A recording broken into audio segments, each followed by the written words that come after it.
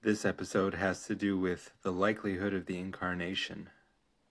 That is to say, with the likelihood that in the person of Jesus of Nazareth, God Himself incarnated and took on human form.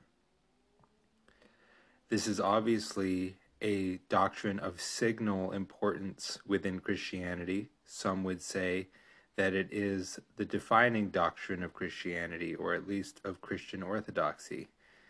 And yet, many people have found reasons to doubt it.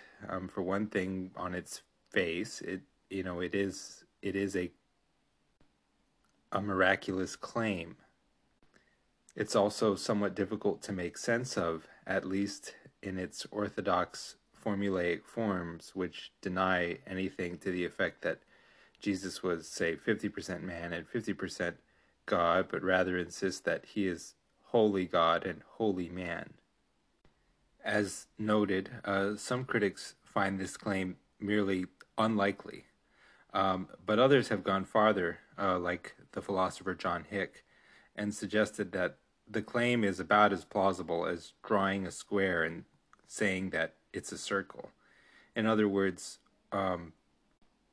some critics of Christianity have denied that there is any meaningful sense in which God could be human at all. So, what we should note at the outset is that criticisms of the form that the incarnation is unlikely, that miracles in general are unlikely, and should therefore not be seen as presumptively true or factual. These criticisms typically come from atheists or agnostics. And then the other deeper criticisms saying that God, because of his, say, Unitarian nature, indeed even his divinely simple nature, or his ultimately inexpressible, ineffable, absolutely absolute nature, he cannot become human. So one can imagine criticisms like these issuing from other religions, specifically Judaism, Islam, and indeed certain forms of what might be called Christianity, some groups which may even identify themselves as Christian, but which see Jesus as having been human, and perhaps only later adopted as a divine Son of God, but never fully God in the Orthodox sense.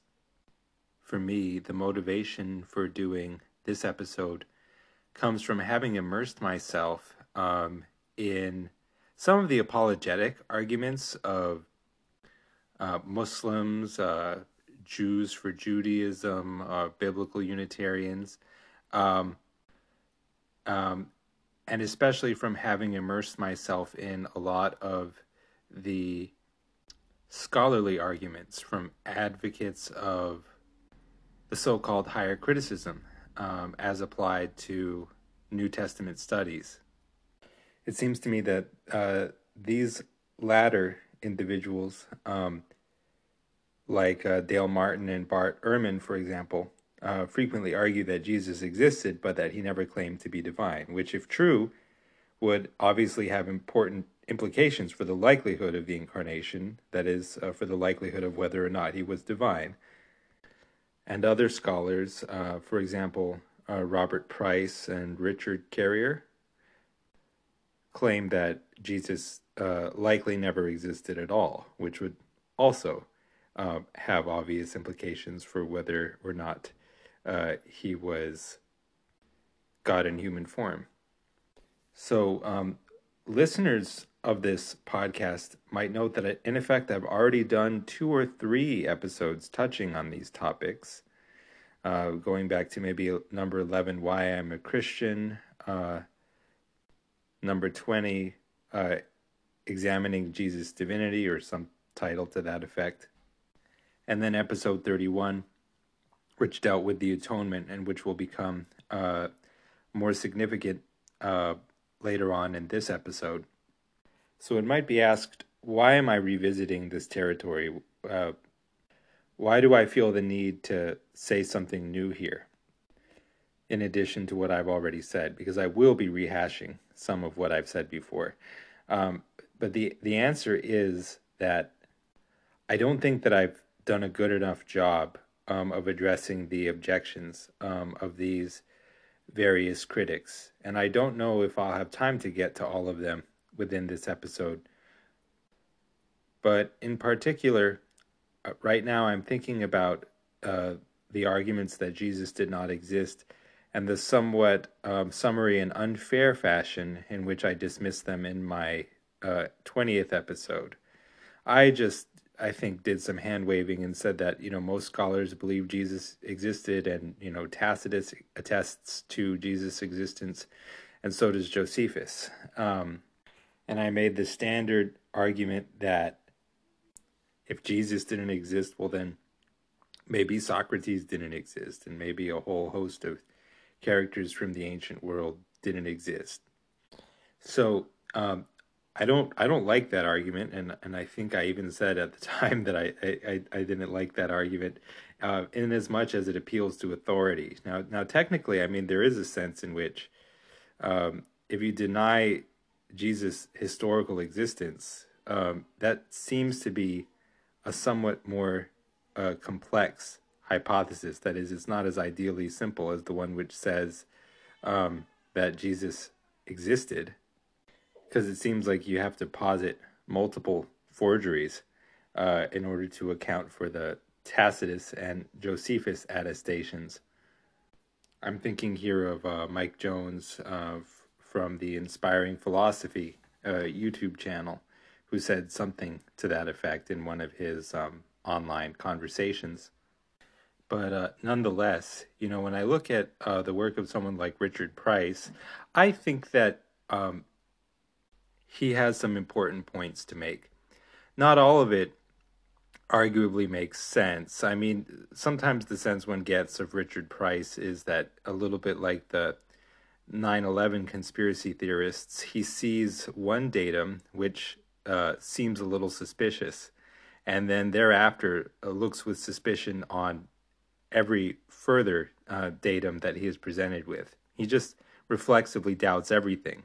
And the result is like a highly skeptical and conspiratorial attempt to account for the data, which ultimately doesn't feel all that necessary or plausible.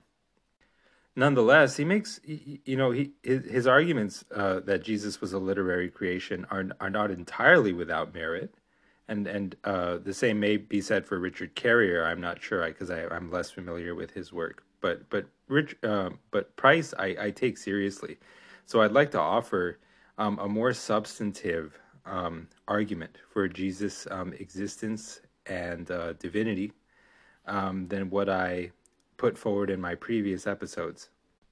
So as a preliminary to making this argument, I want to make a few points that I made in my 31st episode about the atonement, specifically that the purpose of Jesus' advent, at least as far as I can see, was most likely to set up the ultimate moral example for us human beings.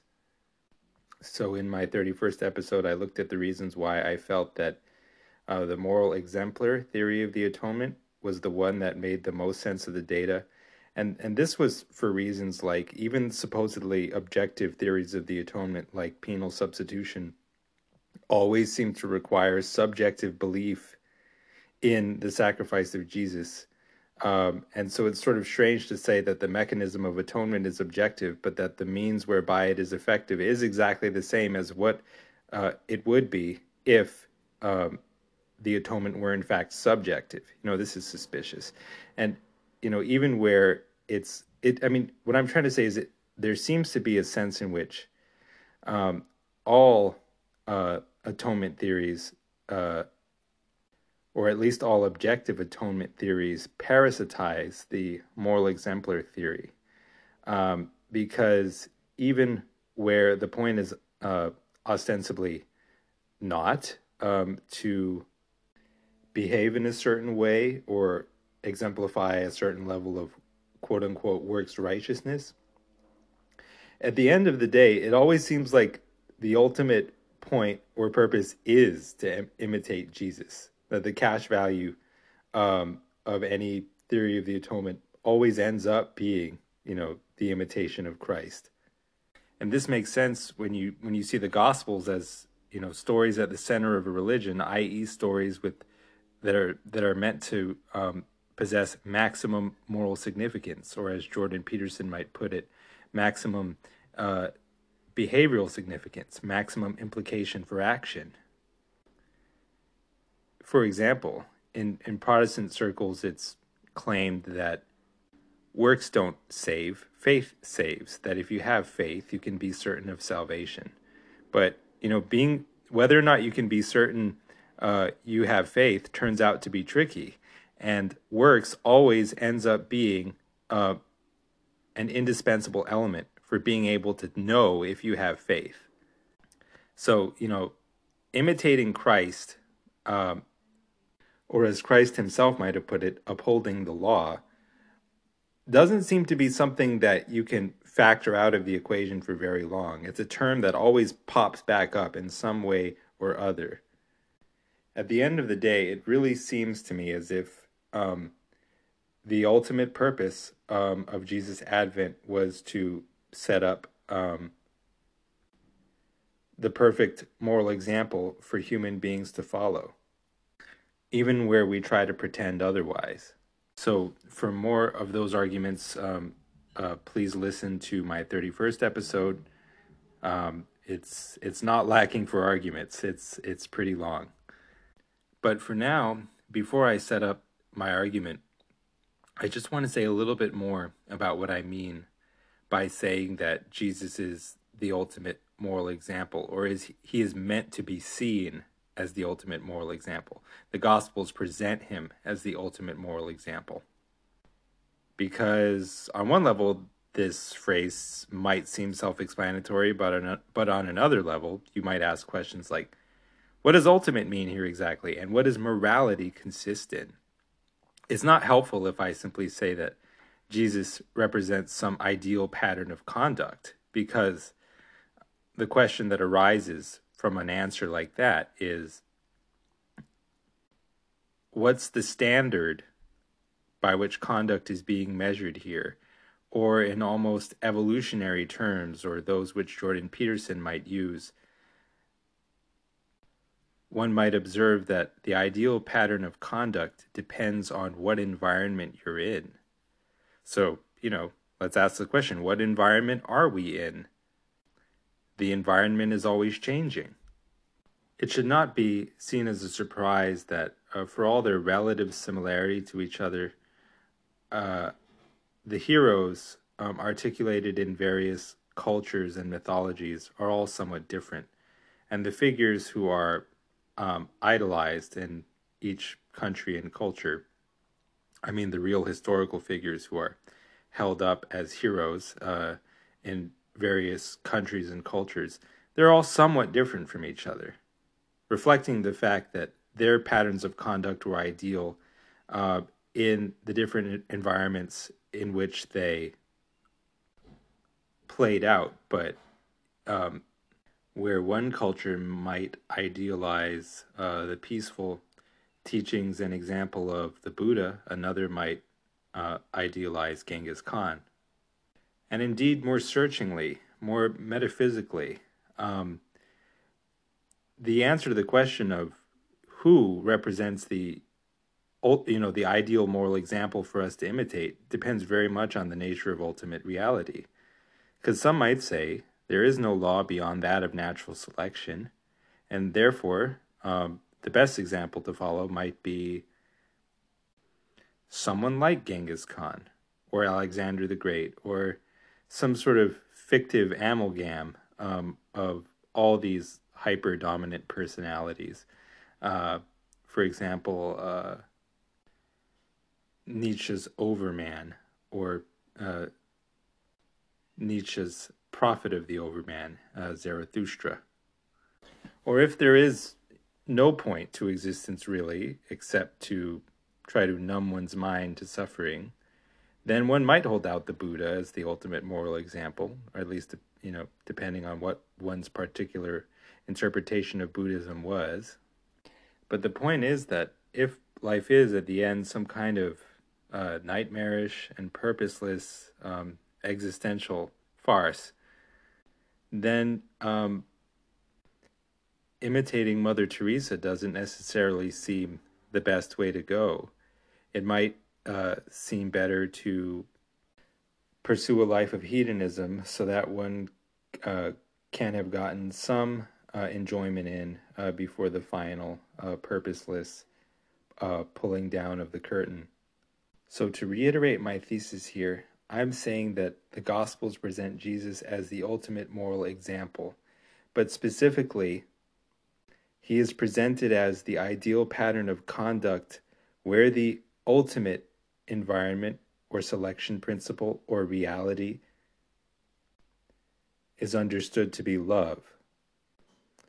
That is, Christianity is notable among the world's religions for essentially positing a loving relationship as God and saying in the New Testament that God is love and claiming essentially that ultimate reality / God is love. So to make this point more clear, make this claim more clear, Jesus is held out as the ultimate moral example where ultimate reality is understood as love. Another way to see this is to say that every value system has a sort of ideal exemplar thereof. Even if no such person actually existed, the idea of such a person exists conceptually as a sort of limit or natural logical terminus of that value system. Different cultures with different value systems end up articulating different answers to the question of, what is the ideal life? What is the ultimate moral example? But Christianity, with its insistence that the ultimate reality and selection principle is love, ends up saying that the ideal moral example to follow is this rabbi called Jesus. Now, here you might say, I'm familiar with the Gospels, and I can think of more loving individuals than Jesus, or individuals who better illustrate, what a loving life looks like. On some level, the claims that I'm going to make do not depend on whether or not Jesus satisfies everyone's conception of what the most loving life looks like. My point is just that the Gospels intend to portray Jesus in this light. I think that's all I need in order to make the argument that follows. Premise 1. The purpose of Jesus, if you will, whether he was only a literary figment or he was historically real and divinely sent, the purpose of Jesus was to set the ultimate moral example. Premise 2. If God himself were willing and were able to lead a human life for the purpose of morally edifying humanity, then that life would be the ultimate moral example. Premise 3. If God were to become human, that would represent a miracle in the sense that it would certainly represent a suspension of the natural order of things. But premise 4, if God valued the emulation of said example highly enough, then he might choose to realize this miracle for the same reason or reasons that he chooses to make any miracles real. So the last premise there contains an assumption that God performs miracles, that miracles happen, which is a premise that obviously not everyone is going to accept. So it's appropriate that I say a few words here. For my most sustained argument within a single episode against materialism, you should listen to my 19th episode. I think that's called Jesus' Divinity, Laying the Groundwork.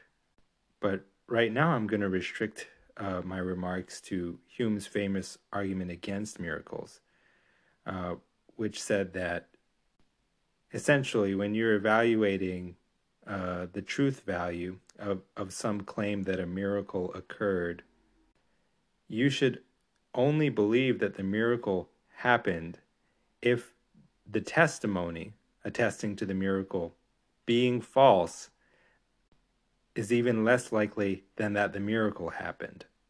He said, in other words, that some human telling a lie or otherwise being mistaken is always more likely, inductively, than a true suspension of the laws of nature. Therefore, in every given situation where we're evaluating whether or not a miracle happened, we should assume that it didn't, on purely inductive grounds. This argument seems deep, but there's a way that it actually relies on a presumption of materialism for its full force, and it ends up being pretty weak once you expose this. So watch this. Suppose I said that every time you were about to buy a lottery ticket, it's more likely, vastly more likely, that you're going to lose than that you're going to win. Therefore, nobody can win the lottery ever. And every time someone claims to have won the lottery, we should just disbelieve them. So the fallacy involves moving from the improbability of a single event, or events considered singly, to saying that as a class they can never occur at all. Whereas in reality, it would be an awful coincidence if there were no coincidences. Or put another way, it would be highly improbable that no improbable event should ever occur. There's a mistake here. Now, there's no problem if we assume in advance that miracles are impossible, or that they're very unlikely. In other words, there's no problem if materialism is our presupposition. But if, like me, you find the arguments that I laid out in my 19th episode convincing, there's no reason to start with that assumption. And then suddenly Hume's whole argument is suspect. And really, you see this mistake being made all the time, including by people who don't think they're making it. So I just listened to Bart Ehrman in the audiobook Jesus Interrupted, claim that the methods of a historian, that is, the historical method, can never end up deducing that a miracle was the most likely explanation for some set of events.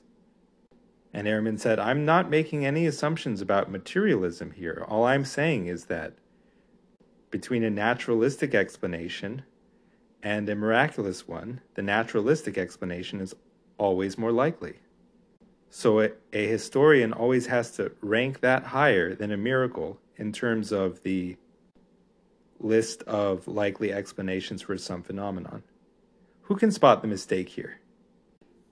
It's in the premise that naturalistic explanations are always more likely. How do you know that, absent an assumption of naturalism? If you have a view of the world in which miracles are possible, and you have some reason to suspect that a miracle was done or is being done or is about to be done, then it's not always necessarily the case that the naturalistic explanation is more likely. Suppose you're a person who regularly receives true predictions from God in your dreams. Now, obviously, we're not familiar with people like that, or at least I'm not. But suppose you were. Suppose for the sake of argument. Suppose you go to sleep and you get word from God that the next morning a pig is going to fly around in your backyard. And every time God has told you that a miracle was going to happen, it happened. The pig flying around in your backyard is going to represent a suspension of, the laws of nature. That doesn't intrinsically mean that it's unlikely, especially given the track record that your dreams have had thus far, ex hypothesi, in predicting miracles. So I just wanted to take the opportunity here to really expose the fallacious and circular nature of these kinds of arguments, because they claim not to be circular, and then you just examine them for a second and then they totally are. So anyway, to make my own position more clear here, when I look at a given claim that a miracle occurred, I do tend to doubt that it occurred. I've never seen one, but that's for claims of miracles evaluated singly. When it comes to the question of whether or not a miracle has ever occurred, given my presuppositions that God exists and God is love and is active in his creation, I see no reason to doubt that any miracle has occurred ever. In fact, I think it would be unlikely if no miracles ever occurred. So the question is, which ones are most likely to have occurred? If we speculate on this question for a little bit, one answer that suggests itself is that which miracles are most likely to have occurred depends on what God's value system is. Why is God doing miracles? What's the purpose? Is it really because it's the only way he knows of securing certain outcomes, or is he a sufficiently intelligent architect of world events that he can design things to go his way with or without suspensions of the natural order? I incline to think the latter. So what's the purpose of miracles? As far as I can see, their purpose is to establish credibility, to make the beholder of the miracle believe God in what he's about to say and do. It's not so much the miracle itself. It's about building a relationship of trust. So as I said in a previous episode, yes, technically, if the focus were just on securing certain outcomes, then God doesn't actually even need to perform miracles. He can just make people hallucinate the miracle, and they'll do what he wants them to do. But what happens when those people pass on and hypothetically in the afterlife, sort of where all one's questions are answered, they learn that the miracle didn't actually happen? If the purpose of showing the miracle was to build a relationship of trust with the individual who witnessed the miracle, telling a lie seems counterproductive to that purpose. So, earlier in my 20th episode, I asked, why is it that God actually does miracles, assuming that he does, rather than just make people hallucinate them? And I said I didn't know because I don't. But it seems to me one possibility is that it is to cultivate a relationship of trust that does not exist only in this life, but it extends into the afterlife. So as you're about to see, this is a lot of what my argument hinges on. One might say, even if God really wanted us to imitate Christ, there's no reason he actually had to perform the miracle that the incarnation represents. He could get our imitation of Christ on the cheap, as it were. All he has to do is let certain misunderstandings arise from the ravings of a perhaps psychologically imbalanced first century Israelite. And then, like magic, these stories are going to sprout up around him, and everything's going to go God's way, no miracles required. He can just bank on the superstition of his creatures. Well, my question here is, does it really make sense to suppose that in this one instance, which is arguably the most consequential miracle in God's providential scheme, does it make sense that in this one instance God would refrain from realizing the miracle but still actually perform other miracles? The various miraculous healings that have been attested to in every religion. And yes, I do think they happen in every religion, in every culture around the world. Uh, as I once framed it in my private notes, why would God perform everyone else's corny miracles but refrain from performing the cool miracles of Christianity? Just to be clear, I think it's possible that he might. I'm not God. I can't read his mind, and I don't have a, a crystal ball that allows me to see into the past, so I don't know. But I'm just saying, if we make the assumption that God is love, and he cares whether or not people imitate Christ, and he does miracles, but he didn't perform the miracle of the incarnation, the result is clearly a little bit strange.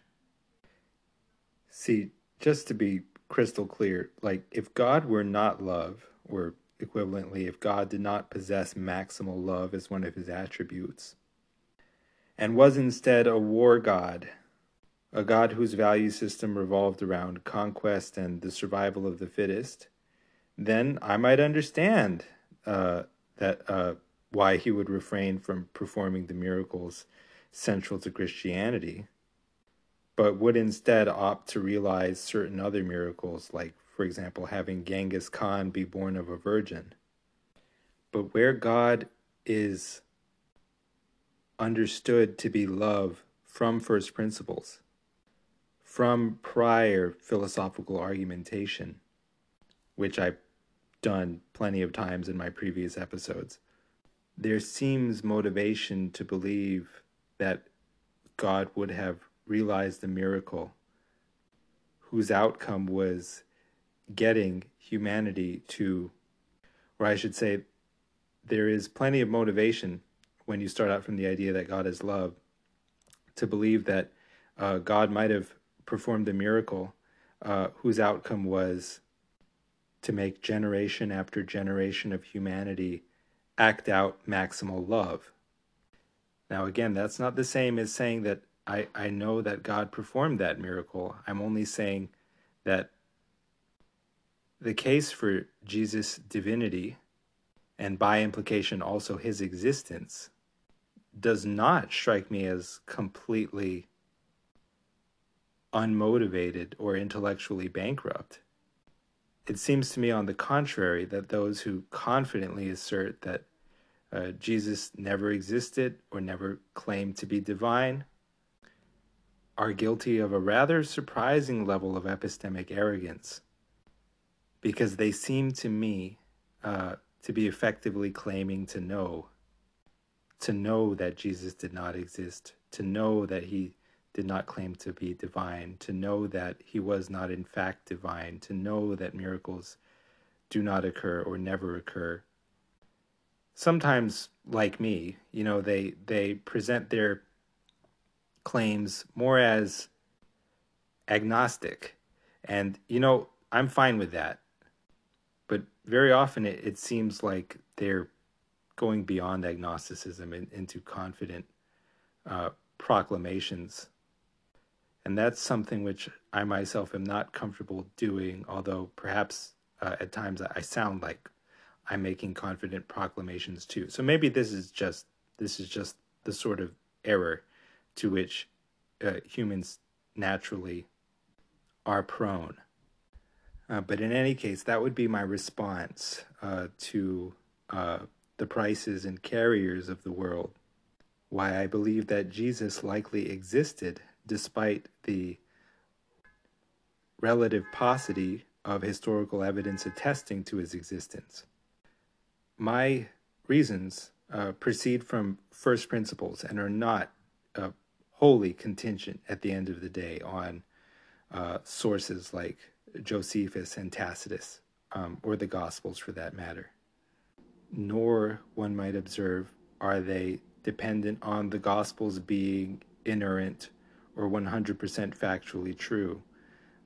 They only require that something like the story described in the Gospels happened. So my thoughts so far have been less than linear, but that's usually the case with me. I've been a little bit out of order.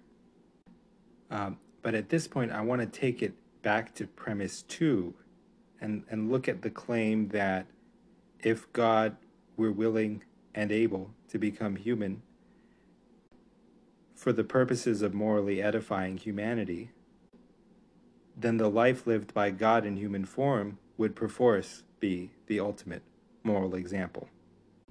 Because this argument will be important, or this premise will be important in arguing against those who are not materialistic, who are rather theistic, but who hold to, say, radically Unitarian conceptions of divinity which a priori rule out any possibility of incarnation. So I'm thinking here of Islam and Judaism and biblical Unitarianism. That is to say, those Unitarian Christians who accept the New Testament, but who, like Socinus, view Jesus as having been a mortal man, albeit one who was perhaps adopted at some point in his adult life, adopted as the Son of God, and thus bearing some claim to the title of divinity, but not the same claim as is put forward by the Nicene Creed, which says that Jesus pre-existed his earthly incarnation, and that Jesus is fully human and fully God, etc. You'll note that the premise is conditional. If God were willing/able to become human, or if there is any meaningful sense in which God could ever be said to be human, then the consequent would follow. Well, what do I mean by that? As I see it, the ultimate moral example is one of which one cannot say that God himself could have done better. It has to be an example which could not be equaled even by God. But as I conceive it,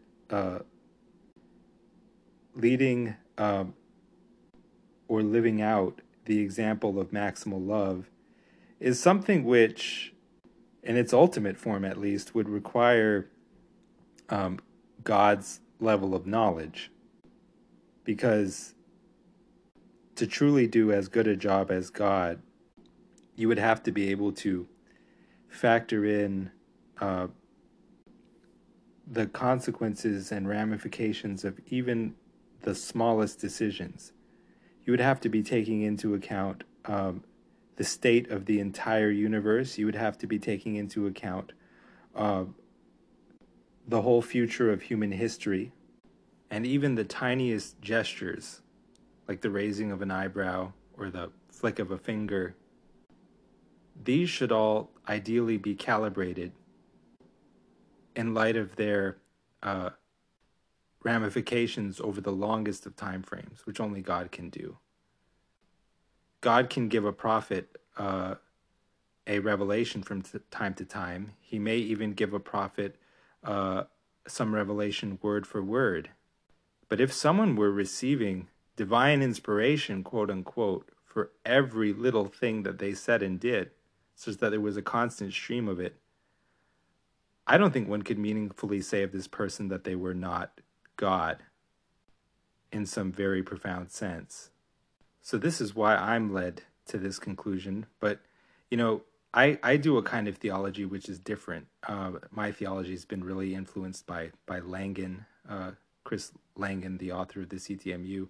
It's a more dynamic kind of theology in which God himself has limits, albeit not externally placed limits, self-imposed limits, or self-permitted limits, something like that. So classical theists would say that my God is more anthropomorphic, about which more in previous episodes. But, what if I were trying to convince a theist who does the more classical thing of basically embracing some list of adjectives and reasoning around those adjectives? How could I convince them of my premise that the ultimate moral example is that which would be set by God in human form, were he willing and able to take on human form? Well, typically God has omnipotence. So on some level, if you say some human was able to live out the ultimate moral example, uh, then you're committed to saying that even God in his omnipotence could not have done better had he been human. Or if you say that God has maximal excellence, how can the example which would have been set by God excel the example of some hypothetical mere mortal if the example set by that mere mortal is ostensibly equal to that which God himself could or would have set? So again, if the way you like to do theology is just by embracing some static list of predicates, there's a problem in denying the consequent of my premise, at least where one affirms predicates, divine predicates like omniscience or omnipotence and maximal excellence. So, but now it bears noting that everything that I've said so far has been conditional on the premise that God could possibly, in some meaningful sense, have become human.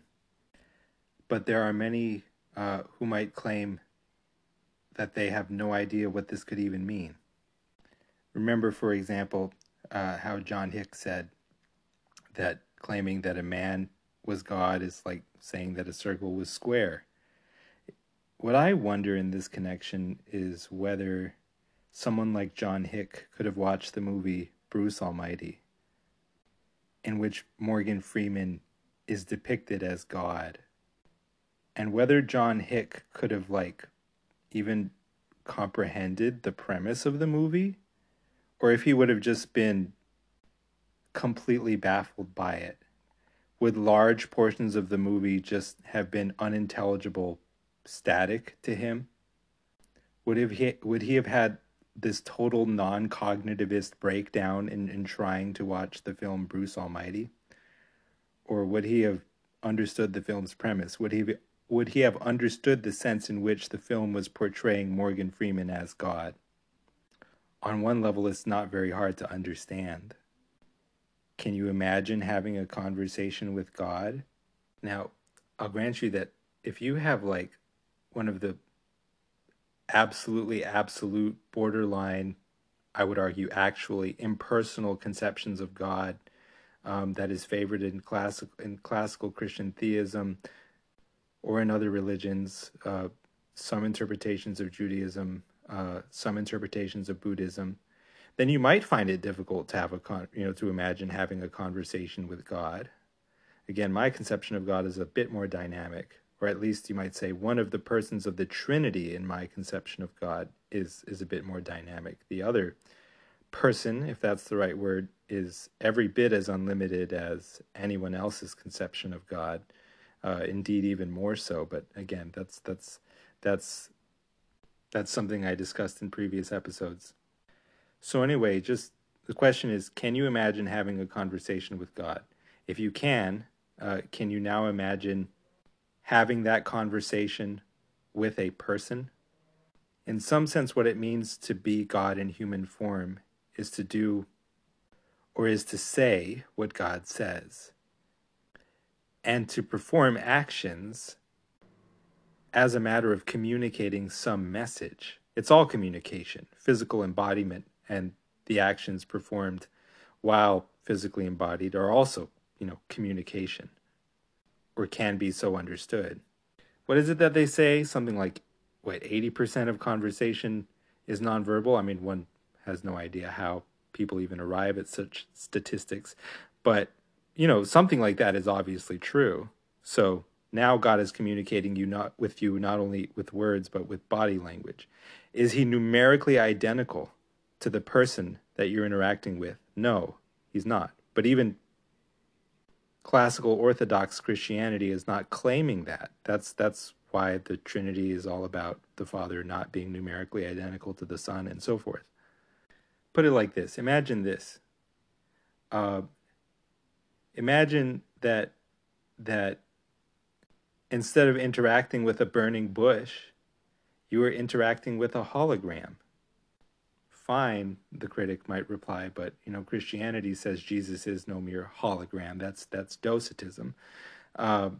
They say that Jesus is fully human as well as being fully God. Well, it's like, fine. Instead of interacting with a hologram, imagine that you were interacting with a human being, but one who is still owned and controlled by God. One way of looking at this might be by introducing the distinction that's often made in Christian theology, and indeed, other theologies, between God's positive will and his permissive will. His positive will is what God sort of directly, personally wants, and his permissive will is just what he allows us to do, even though that might not be in line with what he would ideally want us to do. So one might say that what it means for some human to be meaningfully identified with God is that this human is doing all and only God's positive will. But, astute readers of the Bible will note that this is by itself not a sufficient condition, because what about when God was hardening Pharaoh's heart and almost turning Pharaoh into a hand puppet? Pharaoh wasn't meaningfully identifiable with God even when he was doing all and only what God wanted him to do.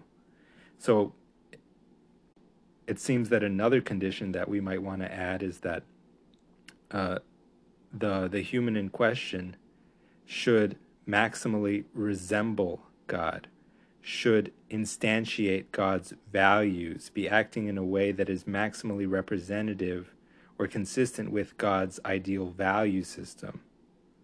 And finally, a third condition that we might want to add is that this human being not be able to uphold or instantiate this pattern of conduct drawing only on his own human resources, that he should depend on God's resources in order to be able to do this. And as I suggested earlier, to sort of live out the ultimate moral example and factor in all of human history and the entire state of the universe at any given time, this seems to require continual access to God's omniscience in a way that renders one hard to distinguish from God. I mean, I'll use again the analogy of a video game. If you're playing a video game, you're playing as a character in the game. Are you the same as your character? It's like yes and no. For the purposes of the game, you are identified with the character, but you're not numerically identical to the character. But what it means for that character to be you is to be an expression or translation of your will and your mind in some other medium. Now, where the analogy breaks down is in suggesting that it somehow requires God's full concentration to be Jesus, to plan out some life of 30 years within 4D human space-time. Maybe this requires almost zero cognitive effort on God's part. So I wouldn't necessarily want to push that analogy too far. Nonetheless, I'm saying it just seems intuitive to me, even if the way that I've described it is not the way that it really was. It just seems intuitive to me that there could be some meaningful sense in which a human, right here and right now could show up and be God. Like, should we really be so confident that this is not the case? You might raise interesting questions like, if Jesus is something like a human body used as something like a symbol for communicative purposes, what does the human body or nature of Jesus experience? I can't get into too much detail here, but if you take the thesis of panpsychism seriously, there seems to be a sense in which one can say of components of some system that they are conscious in their own right.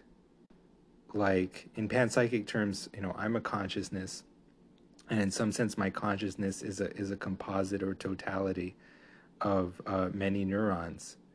But there seems to be some allowable sense within panpsychism in which one can say of the individual neurons themselves that they are conscious in their own right, that they experience a much more restricted informational existence at whatever level of scale you want to define them at.